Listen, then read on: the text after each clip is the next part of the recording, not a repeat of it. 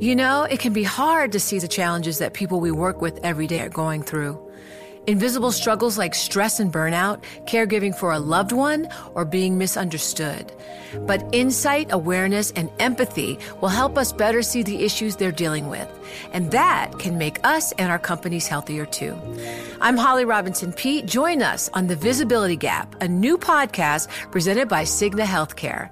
Download it wherever you get your podcasts. You know success when you see it. Or you think you do.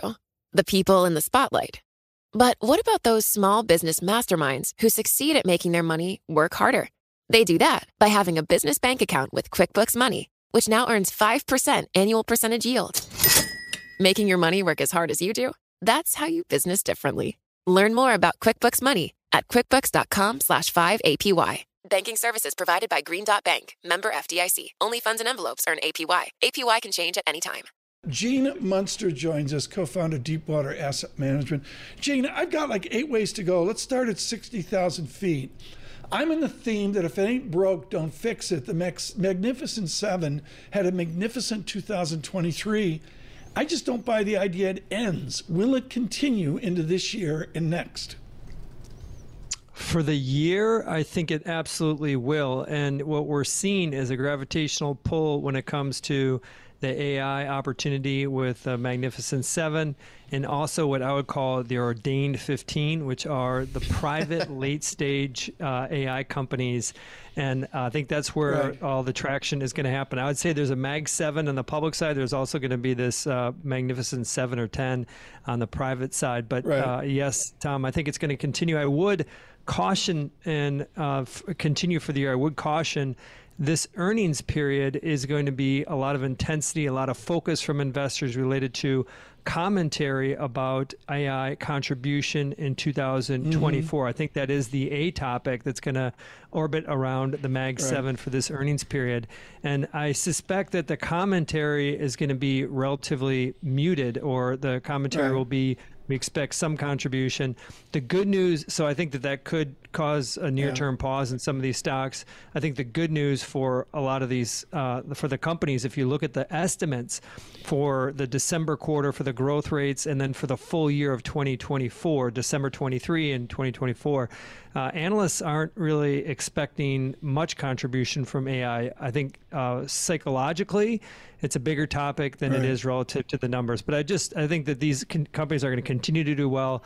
I do anticipate this earnings period to be mixed in terms of the stock reactions. Early Gene Munster, there's Munster's so large. There's early Gene Munster, middle Gene Munster, and later Gene Munster. Early Gene Munster was 14 pages from Piper Jaffray, which came in at 4 p.m., and you had to read it by dinner, or you couldn't focus. And in the back of it, he always had these brilliant sum of the parts analysis. Gene Munster, for the Magnificent Seven, for Apple and Microsoft in particular, what's the sum of the parts look like right now? Well, the sum of the parts, it's ultimately, when you think about Apple, it's about services, it's about, you put all this together, I think it's better than a $3 trillion company. I think the iPhone business, today, it's just over half of their total revenue. I think in aggregate, that should trade at essentially a 35 multiple. I think that multiple is justified given, even though it doesn't grow much, I think it's justified because these devices have become substance to our life. We can't live without these, basically half the people in the U.S. can't live without these devices. And so I think that you put this together, I think this is a $3+ trillion company. I think that there's a lot of uncertainty related to Apple at this time. I haven't recalled a time in Apple's history when there's been as much concern really going into this to a quarter. There's concern about the iPhone demand. There's concern about some of the delays that they've had, or taking some of the watch off the table because of the blood oxygen monitoring. And there's also some concerns related to how their App Store policies are changing, specifically related to steering and the impact on the App Store revenue. But I think that you know, when you course these out, I think that this is a $3+ trillion company. And when it comes to Microsoft, from a sum of the parts, there's two basic parts to it. There's their cloud business, that business today, they have 22% market share.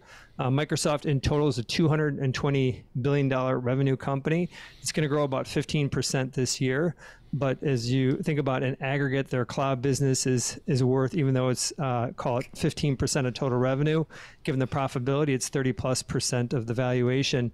The biggest lever when it comes to Microsoft over the next year in terms of the sum of the parts is related to what's going on with the upside and uptake with Microsoft, their Copilot and Office, that contribution. So they, of course, have raised the price, call it going from $15 to $30 a month, and that started back in November.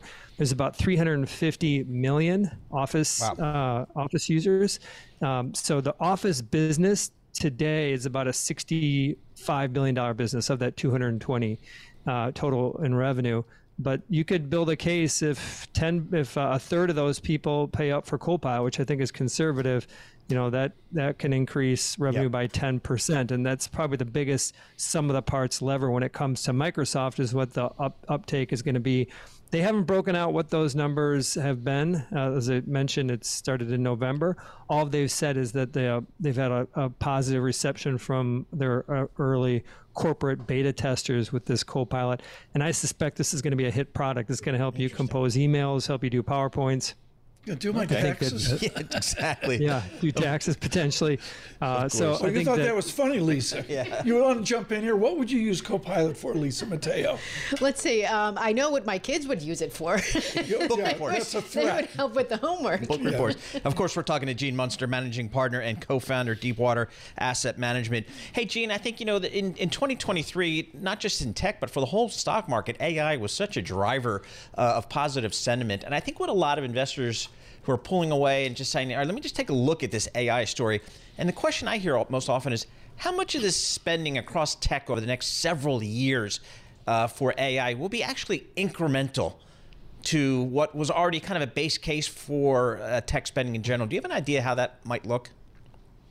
So yes, the answer is that it's a substantial amount in the 20 to 30% range. Wow. Meta last week had some commentary about what their spend is going to be on GPUs. And if you look at what their baseline spend was before they announced that, it's a 30% increase in spend.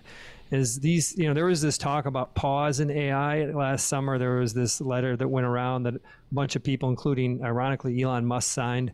And there's been no pause. Is that these companies continue to aggressively go after this, and I think that is one of the clearest signs how much investment is going on from these companies, that the AI substance is ultimately going to exceed the hype. It may take several years to get there, but yes, the infrastructure spend is remarkable, especially with the Magnificent Seven, and of course, that infrastructure spend helps a lot of companies, many companies, potentially most companies, to enable AI in their products in the years to come. Hey, Gene, one of the things that I think some investors are waiting for when they think about AI is that defining IPO. Like maybe Google was a defining IPO for the search business. Facebook was the defining IPO for the social media business. And you mentioned some private companies. Do you see something like that in the next year or two? A company or a group of companies that say, wow, AI has really arrived as a standalone kind of investment opportunity? Absolutely. I think that's going to be the next leading class. I think it's probably 2 to 3 years away, but I think that these companies that are AI first companies, when we look at the Magnificent Seven, I talked about the upside related to Copilot and Microsoft and saying that could add 10% to their revenue. Well, these companies that are AI peer plays, they're growing at 300% off small bases, but approaching more than $1 billion in revenue, some of them. And I think that these AI peer plays, there will be this moment. Ultimately, when you put it together at Deepwater, we think we are going to enter an AI bubble in the next 3 to 5 years. We don't think we're anything close to it right now. We put this in, we think we're in like 1995, and we still have 5 more years to go before this really escalates. But I think that's going to be one of those moments where it really gets some excitement in the market once we get some of these IPOs. And who are they? It could be OpenAI, Databricks is one, Hugging Face, those are Midjourney. Those are kind of the 4 most obvious ones that would be public. That's a secret world of Gene Munster there. And Gene, the fact of the matter is, Mr. Nadella is firing on all cylinders. You mentioned Copilot and all the applications that we're seeing of actual money coming in, $20 a person, $10, $30 a person. And I'm enjoying a 38 multiple, and maybe my Munster guesstimate forward squeezes down to a 35 multiple. What do you do with a tech stock when all the good news is in, like in Microsoft right now? Well, if your view is that all the good news is in, you probably sell it. And I think in the case of owning, that is a great way to build wealth, is to have people agree with you later. And if you there's generally a consensus that the good times are going to continue for these large companies. And so I think that if you have a view that maybe this is as good as it gets, that this is absolutely the time to sell, because you'll get multiple compression.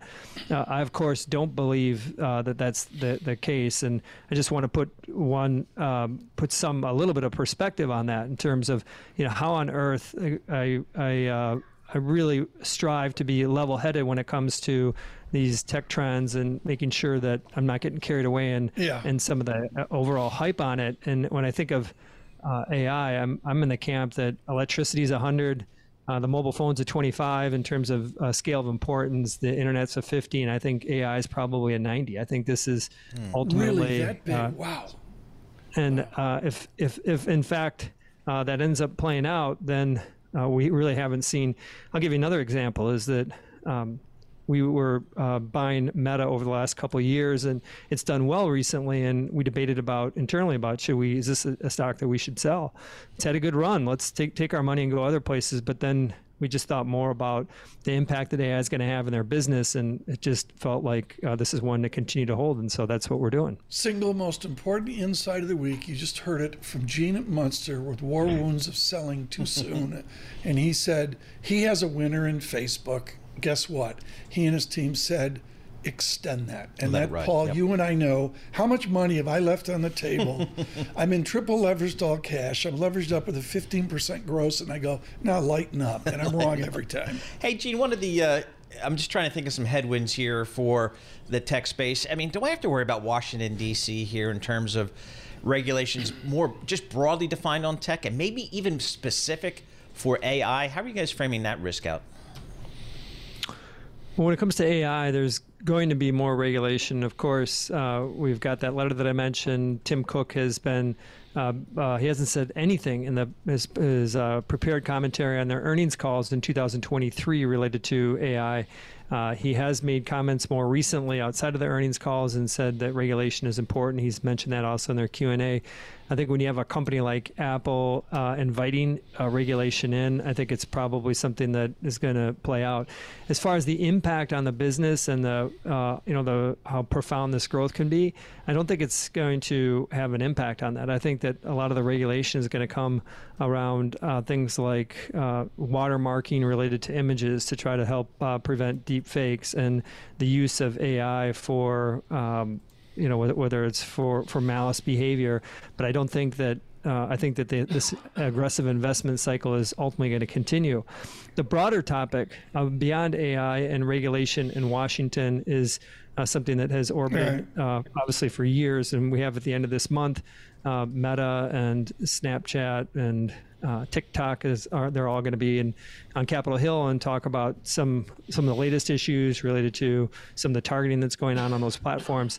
The simple answer is that regulation sounds bad, and really the substance of it hasn't played out. And it's a little bit hard for me to imagine why now is the time when this would start to have an impact. Really generous time with us today. Gene Munster, thank you so much. Deepwater Asset Management there on your view of tech.